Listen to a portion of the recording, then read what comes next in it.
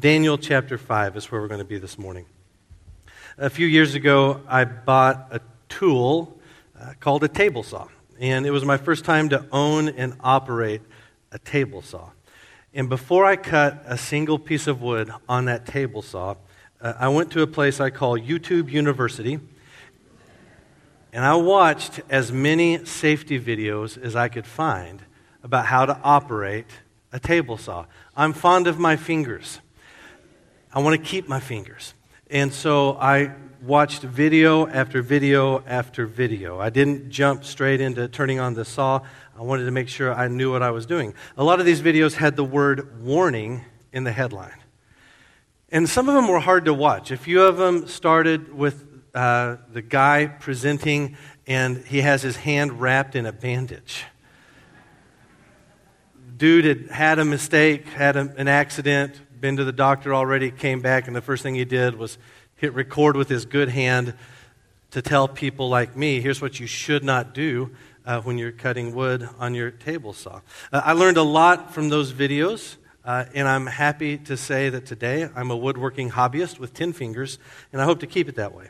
Now, warnings are a necessary part of life. We need them in all manners of things, right? We need warnings for driving.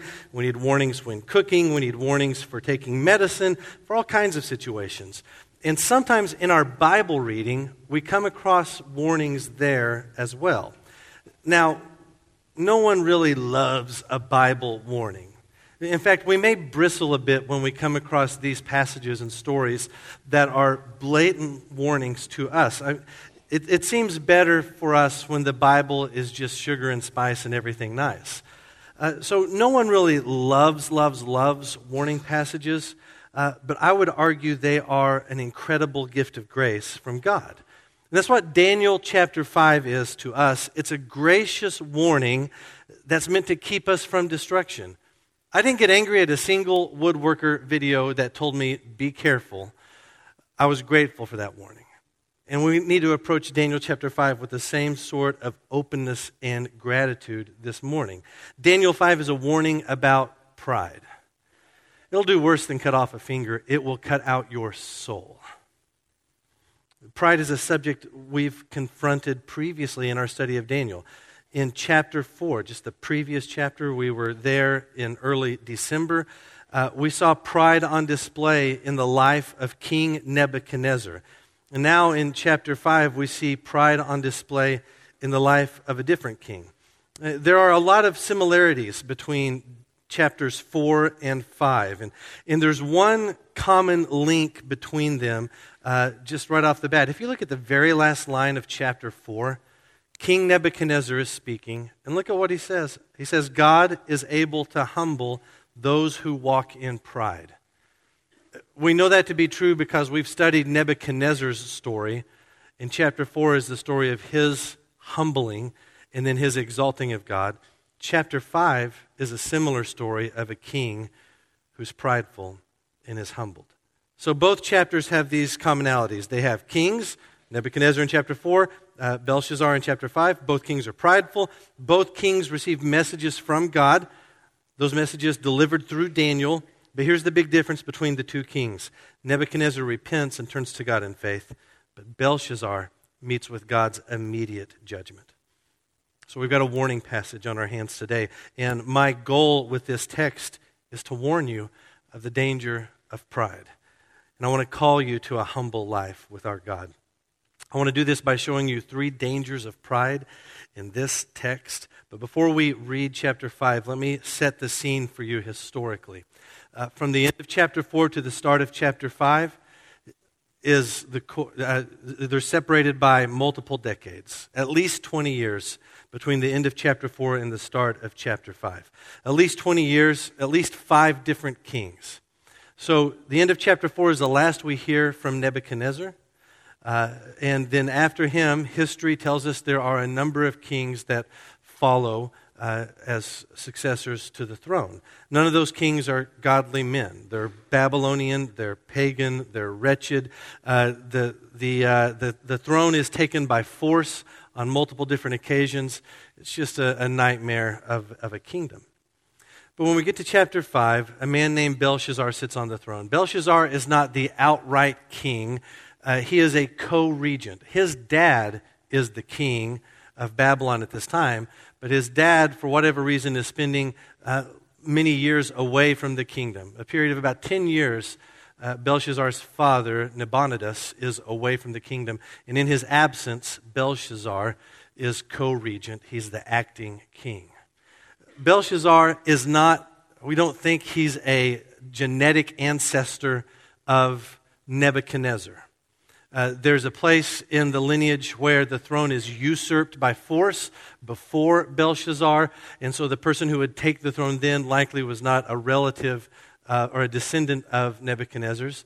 But still, because he holds the throne that Nebuchadnezzar once held, he's viewed in ways as a son to a father. It's not genetics that links them, it's the position that links them. And so when we step into chapter 5, Daniel is no longer a boy, no longer a teenager. He's now a man with a lot of wrinkles, and he's seen kings come and go, and we see his wisdom from the Lord on display again in this story. So I want to show you 3 dangers of pride. See if you can find pride on display in this text as we read. Let's read together Daniel chapter 5, starting in verse 1. It says this: King Belshazzar held a great feast for 1,000 of his nobles and drank wine in their presence. Under the influence of the wine, Belshazzar gave orders to bring in the gold and silver vessels that his predecessor, Nebuchadnezzar, had taken from the temple in Jerusalem, so that the kings and his nobles, wives and concubines, could drink from them. And so they brought in the gold vessels that had been taken from the temple, the house of God in Jerusalem, and the king and his nobles, wives, and concubines drank from them. They drank the wine and praised their gods made of gold and silver, bronze, iron, wood, and stone.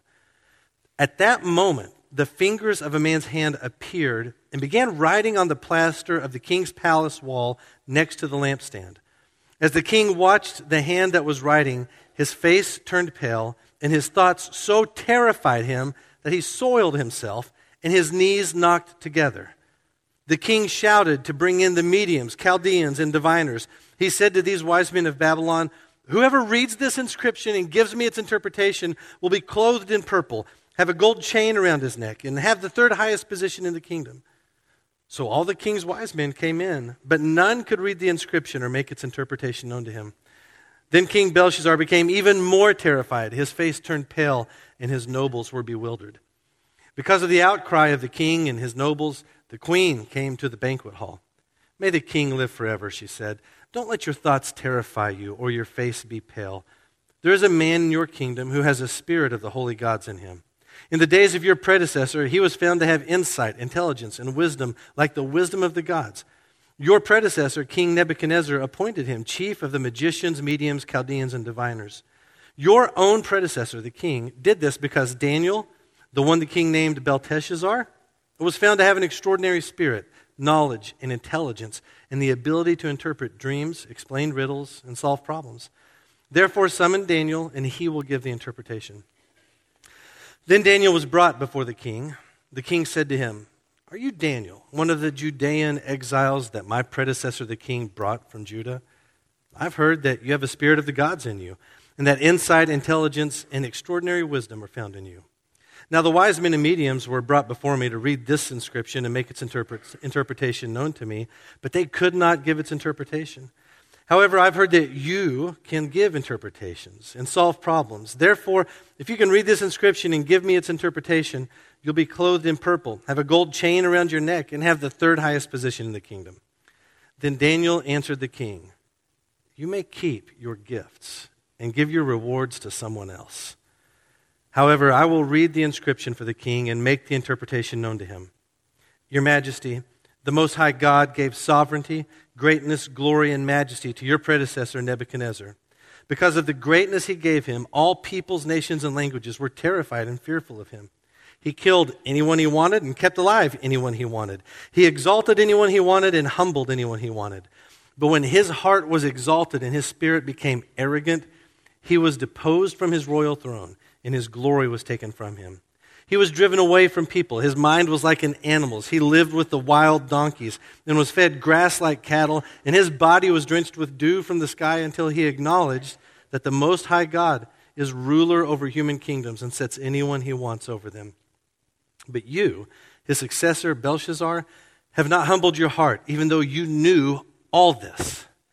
Instead, you have exalted yourself against the Lord of the heavens. The vessels from his house were brought to you, and as you and your nobles' wives and concubines drank wine from them, you praised the gods made of silver and gold, bronze, iron, wood, and stone, which do not see or hear or understand.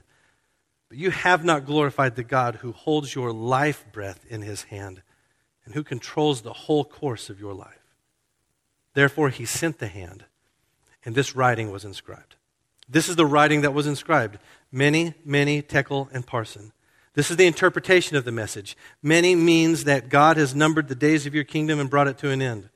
Tekel means that you have been weighed on the balance and found deficient. Perez means that your kingdom has been divided and given to the Medes and Persians. Then Belshazzar gave an order, and they clothed Daniel in purple, placed a gold chain around his neck, and issued a proclamation concerning him that he should be the third ruler in the kingdom. That very night, Belshazzar, the king of the Chaldeans, was killed, and Darius the Mede received the kingdom at the age of 62. When's the last time you read that through start to finish? It's a fascinating story. And the storyteller is so vivid in the details that he gives us. And I wonder, did you see pride on display in this story? Certainly you did. And so this is a warning for us to learn from, a warning about pride. And let me show you 3 clear dangers of pride in this account. The first danger of pride is this. Pride destroys our relationships. It is a relationship killer. In just the first 4 verses of this story, we see the destructive power of pride on full display. What looks like Belshazzar living his best life is actually Belshazzar destroying everything around him. So what are we talking about when we talk about pride? Let me give you a quick working definition that's going to guide us for the morning. So pride is the stubborn refusal to let God be God. It's the stubborn refusal to let God be God. And along with that refusal comes the ambition to take God's place. It's the attempt to dethrone God and enthrone ourselves. And the tricky thing about it is it can be overt, as in Belshazzar's case, or it can be much more subtle, but no less insidious. It's the stubborn refusal to let God be God. And when we live that way, with pride out front, guiding us in the decisions we make and the way we live, well, it takes a toll on every relationship in our lives. First of all, in this story, we can see how pride destroys our relationship with God. It's very clear that Belshazzar's relationship with Yahweh is non-existent, totally non-existent. And his pride is the driving force behind that. In this scene, they're having a big feast. It's party time. Wine is flowing. Everyone is drinking. It's total debauchery. And then Belshazzar, in his drunkenness, has these trophies from the Jerusalem temple brought in. And these once sacred vessels now become vessels of further debauchery as Belshazzar and his people drink from them. In doing so, Belshazzar is making a statement about the God represented by these vessels. He's saying that this God really is no God at all. I mean, look, my predecessor, conquered him. These are our trophies from his temple. If he was any real God or had any real power, he wouldn't have allowed this to happen. And so, out of supreme disrespect, disbelief, total arrogance, he takes these things that belong to Yahweh and uses them to advance his own sin. It's clear that Belshazzar has a God. I mean, just down the street from his temple is a temple to their local god named Marduk. But make no mistake, Marduk is not really Belshazzar's God. He is a god unto himself. And when he brings his people in to drink from these vessels, he's bringing them in to worship him and his greatness. He has a throne. and he has power, and he has fame, and he has wealth, and he has wives and concubines and nobles. He has everything that he wants. He has reason to think that he's a big deal. Belshazzar is pride personified. And in this we see a totally shattered and shredded relationship with Yahweh. There is not one. Now, not only does pride destroy a relationship with God in the story, but it destroys every relationship around us. And again, Belshazzar's relationships bear evidence of that. You see, it wasn't enough for Belshazzar himself to take part in this sacrilegious display, but he invites everyone around him into the sin with him. He brings all of them into his self-worship, his idolatry, and his sacrilege of the things of God. Now, it's unlikely that his people needed much convincing. They've lived in this sort of environment for many, many years. But still, this display has come a long way from Nebuchadnezzar, who in chapter 4 tells the people around him how great are God's miracles and how mighty are his wonders. Nebuchadnezzar called people to honor the Lord. Belshazzar gathers people to defame the Lord. No one in this story benefits from Belshazzar's pride. And you and I know the end of the story already. I mean, we're just looking in the first few verses, but we know the end of the story, and the blast radius caused by Belshazzar's pride is kingdom-wide. No one benefits from his arrogance and from his pride against God. Now, here's where you and I need to utilize caution. We might be inclined to look at Belshazzar and his antics as so far beyond us. And it's true that perhaps we have not been as outrageous as Belshazzar in the exercise of our pride, but we make a huge mistake if we pretend like we don't have Belshazzar-shaped hearts inside of us. That would be pride out front that says, I'm not like that guy. Think about it this way. Belshazzar sells out Yahweh for a kingdom and for a throne and for wealth and for wives and concubines and nobles and for an army and for glory for himself. I sold out God for so much less. I'm not better than Belshazzar. I'm worse. All of us, worse. We've sold our souls for such tiny gods, such puny glories. So this isn't a story about just some outrageous one-time offender. This is a story about me. And look, my pride does the same damage that his does. It damages my relationship with God, and it does damage to the people around me. Jesus was once asked this question: what's the greatest commandment? Out of hundreds of commandments in the Bible, what's the greatest one? Jesus said, the first is, love the Lord your God with all your heart, soul, mind, and strength. The second is like it, love your neighbor as yourself. Love God, love your neighbor. This singular window is the way through which we view, interpret, apply all of God's word to our lives. The love of God and the love of our neighbor. But when I'm sick with pride, I cannot love God. When I expect him to serve me rather than live my life to serve him, I cannot love God with all my heart, mind, soul, and strength. If I act as if I'm God and he's not, I need to be served, not him, I can't live my life to bring him glory. And this is a battle that's especially difficult for Christians. I mean, for sure, we see pride in Belshazzar, who is completely gone to Yahweh, totally lost. And you know what? We would almost expect that. But Christians also, those who have walked with God even for years, we got to hear the warning given to us in this chapter. It's the same warning that Jesus gives to us in the Sermon on the Mount. In Matthew chapter 6, verse 1, Jesus said this: be careful not to practice your righteousness in front of others to be seen by them. Otherwise, you have no reward with your Father in heaven. Isn't that amazing to think about?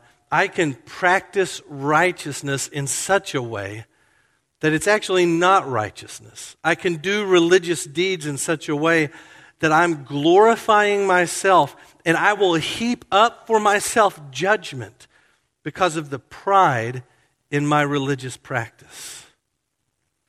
He goes on to say, Jesus goes on to say in Matthew 6, so when you give to the poor, do so secretly, so that your Father in heaven will see. And when you pray, don't pray in such a way as to be heard by others and to be seen by others. Pray so that your heavenly Father hears in secret, and he'll reward you. So what I need everyone here to do is to cover your eyes for the rest of the service this morning, and good luck getting down the stairs on your own. It's right for us to gather publicly, to acknowledge our trust in God publicly through baptism, which we're going to do here in a little bit. I'm pumped about it. It's right for us to sing, to unite our voices together, but we do all of that to God, not to be heard or to be seen or to make much of ourselves. We do these things to honor and glorify God. So I can't love God properly whenever my heart is wrapped up in love for myself. I sure can't love others the way I'm supposed to when I'm consumed by pride. Pride's a relationship killer. And when pride rules my heart, I'm not going to put the needs of others before myself. I'm going to insist on my own way. I will not see the image of God in people who are different from me. Where there is racism and prejudice and hatred and gossip and animosity of every kind, there is pride. Now, personally, as for me, I wish pride were something that I could easily walk away from. There are many sins I do not struggle with, and it's easy for me to be distant from them. But my repentance from pride is proving to be lifelong and challenging.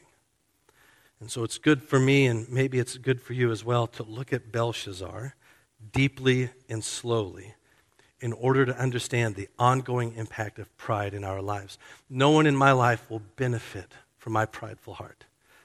I will not be a good husband. I will not be a good father. I won't be a good pastor or friend or neighbor. No one benefits from my pride, least of all me. It destroys our relationships with God and our relationships with each other. We have to hear this warning. The story continues from there with another warning to us about pride, and that's that our pride makes us indifferent to God's voice. Pride destroys our relationships. Second, it makes us indifferent to God's voice. Now, our storyteller in chapter 5 is just brilliant. The narrator gives us such vivid detail as we move from scene to scene. And so, during the drunken festivities, a hand appears and writes a message on the wall. Now notice our storyteller does not tell us what that message is. Not that it would do us any good anyways. We don't know what it says apart from Daniel's interpretation. So we don't know what's written on the wall. We just know a supernatural hand appears. A message is written in the wall visibly for everyone to see. And the response to that scene, not the message because the message is unknown, just the response to the scene was abject terror and chaos. And I love the way the writer describes, in particular, Belshazzar's response to the writing on the wall. Look at verse 6. It says, his face turned pale, and his thoughts so terrified him that he soiled himself and his knees knocked together. It's okay to giggle a little bit if you want it. Verse 6. If you don't have the same translation of the Bible, it may not say he soiled himself. It may say his legs gave way, or his legs began to quake, his limbs gave way. There are nerdy scholarly discussions about why it's translated one way versus the other. Regardless of what your translation says, here's the point that communicates the same main point regardless, that he's struck with panic. And his panic is visible as he stands in a puddle of his own fears. Now, from this moment forward, we step into a really familiar scene for readers of the book of Daniel. The king has a message that he cannot understand. And so he calls in his magic men, his wise counselors, and he promises them rewards. You'll get money. We'll give you a new wardrobe. I'll give you a new job if you'll just tell me what this means. And not one of his magic men could tell him what it meant. Surprise, right? We've seen this over and over again in the book of Daniel. And I love how the failure of the magic men only incites more chaos and more terror. Belshazzar is not in a good place at this point. That's when the queen mother comes in and she says, hey, let me tell you about Daniel. This is a job for Daniel. And she reminds Belshazzar about this Judean exile who used to be a counselor to Nebuchadnezzar and has the ability to interpret these things. So when the king summons Daniel, this conversation between Belshazzar and Daniel is a really pivotal moment. It's really the meat of the story.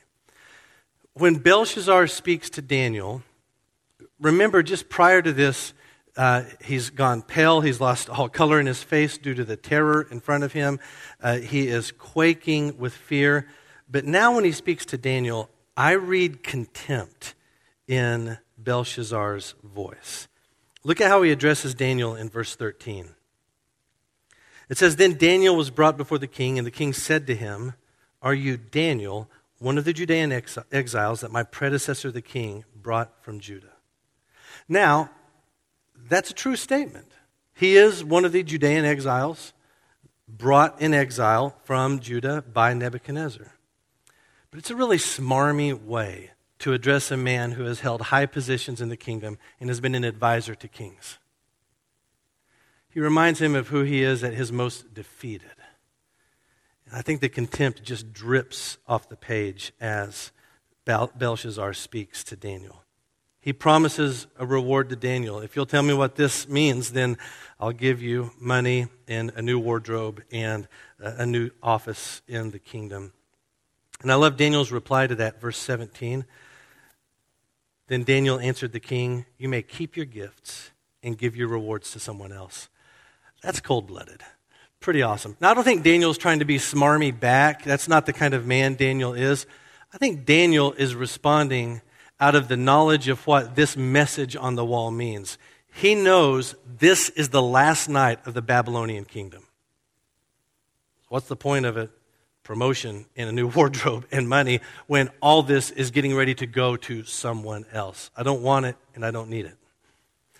Now, Daniel speaks for a large bulk of the story.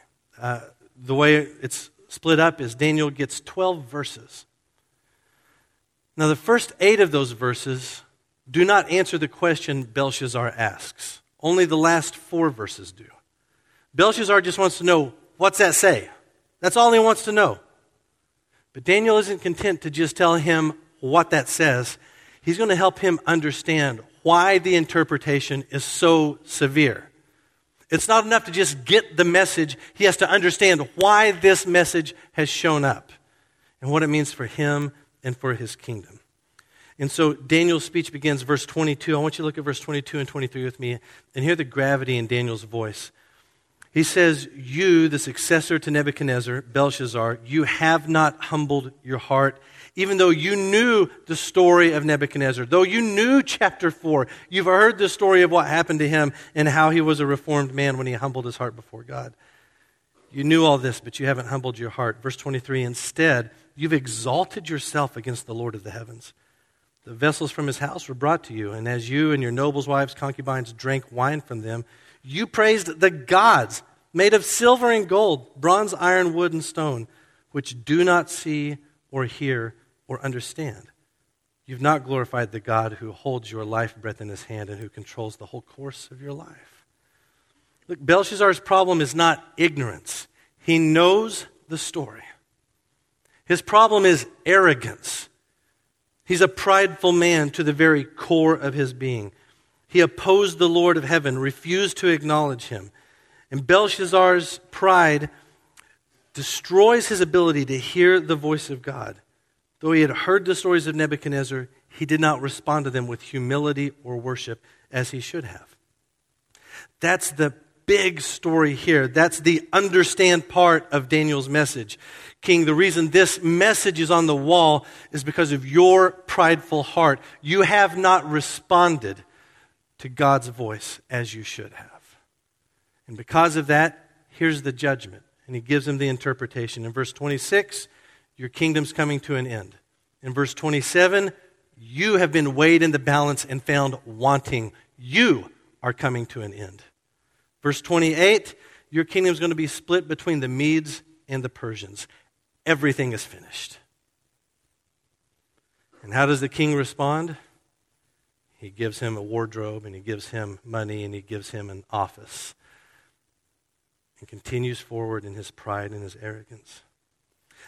Look, when God's truth does not humble us or lead us to worship, then we are simply Belshazzar clones. Pride will dull our ears so that we don't hear God's call to faith. It will leave us so that we don't hear God's pleading to turn from our sin. It will leave us so that we don't hear God's encouragement to share the gospel. It will leave us so that we don't hear God's mandate to care for the hurting. If we don't hear God's voice, we will not turn to him. We will not turn to others. We won't. I think sometimes we have this idea that, look, I'll just let my sin run amok until I get tired of it, and then I'll turn to God. But listen, every repentance is a result of the kindness of God. He's the one that pricks our hearts. He's the one that lays conviction on us and turns us from our sin and destruction to himself. But if I am sick with my pride, I won't hear that voice when it comes calling. And if I look at the state of my world and I think, man, something's got to be better than this, someone's got to do something about it, I won't hear the voice of God leading me to love my neighbor, to care for those who are hurting, to meet their needs, to give them gospel with my words and my actions. You know, it's a strange thing to consider that Christians can gather often and open the Bible together and yet not hear the voice of God because of our pride. But that's the sad power of pride.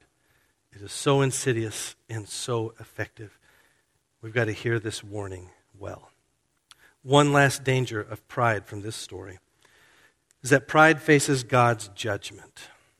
It destroys relationships, it deadens us to the voice of God, and then it faces God's judgment. The events of the night unfold quickly. Daniel has delivered the prophetic word to the king. Here's what's coming. And then the first three words of verse 30 are just chilling.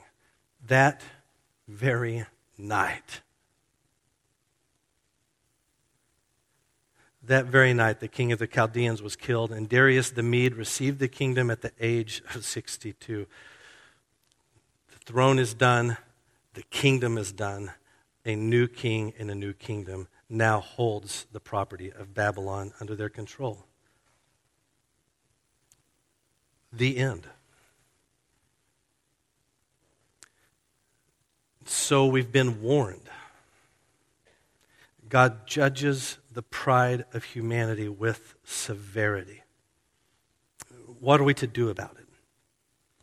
The only help for Belshazzar in this story was a cast-off Jew whose God he despised.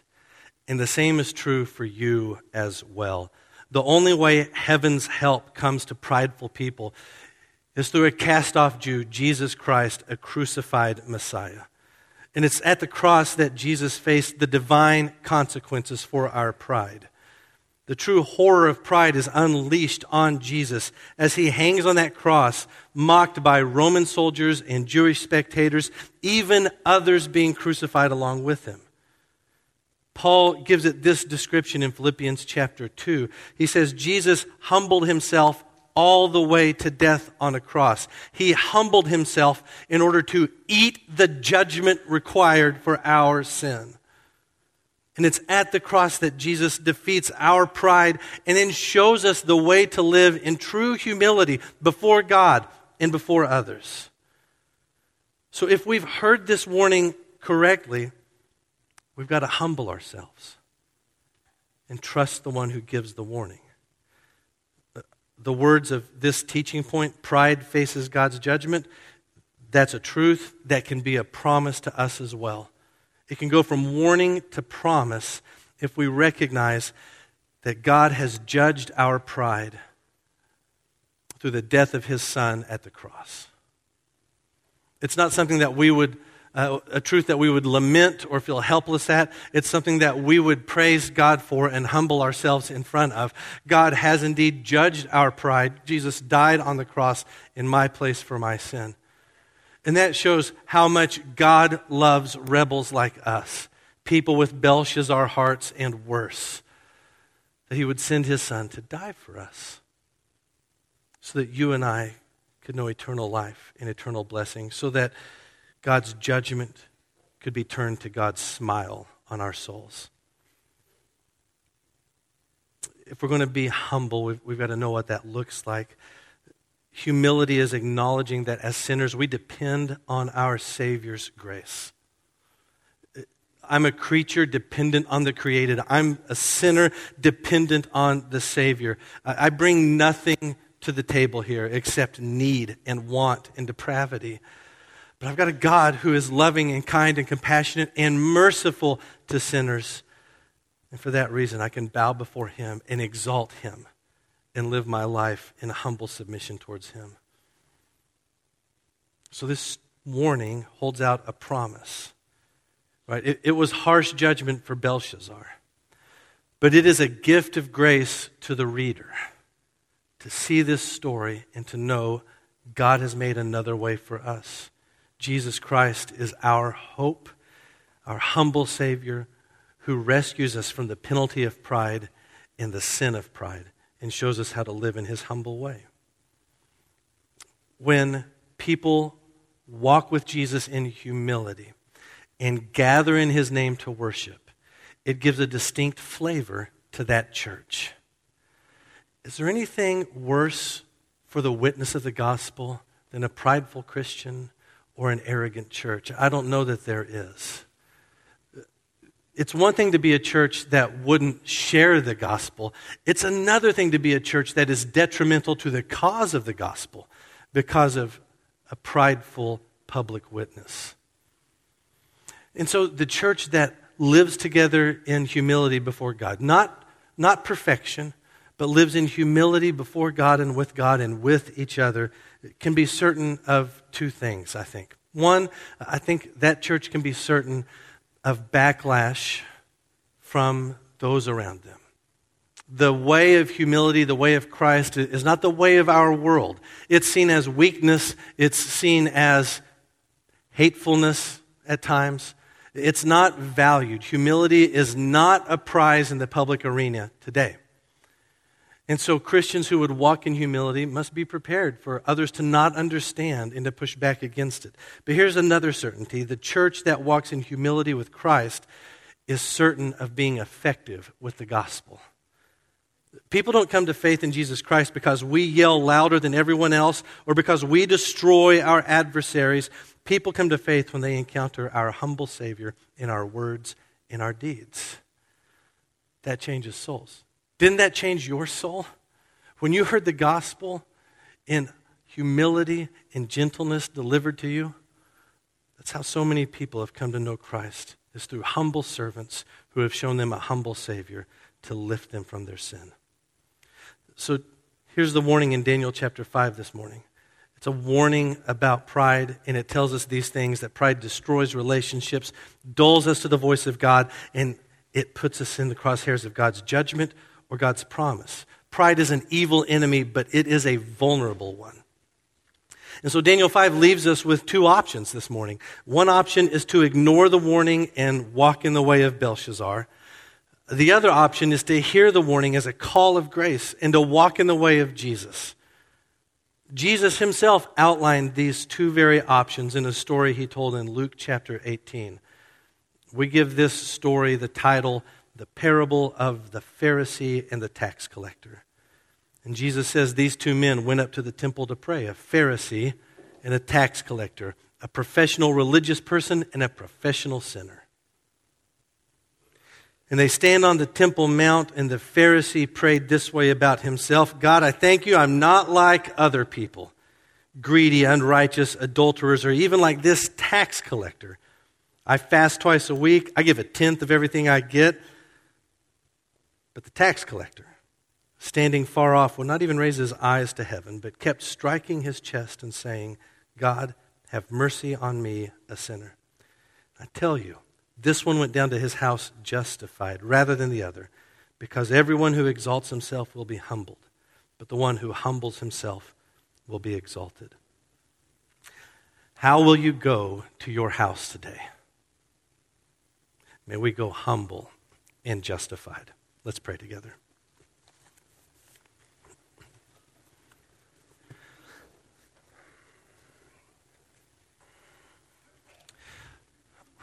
Father, thank you for Belshazzar's story, for what it reveals about us, what it teaches us about you, in the better way it calls us to. So, Lord, I pray that my friends here today would have received this warning well. Holy Spirit, help us to feel the weight of our pride, to evaluate ourselves honestly before you. And I pray that this story would lead to repentance and a trust in Christ that would lead us deeper in the humble life. Thank you for loving prideful people. If you didn't, I wouldn't be saved. Thank you for making a way for us. So God, I pray this morning that the warning would be heard and that the promise of salvation would be received by friends that don't know you as their Savior yet. And I pray for my brothers and sisters that we would be the kind of people who would come humbly before you and beg for mercy, knowing that at the cross we've received it in full. Let us go justified in our humility, exalting you and not ourselves. Help us in our worship and in our ministries to be humble people in whom others see Jesus Christ on display. Lord, lead us in the way of humility. Give us patience and strength and endurance as we fight our ongoing battles with pride. But as we look to you and as we listen to you, change our hearts that we would be more like Christ. It's in Jesus' name we pray. Amen.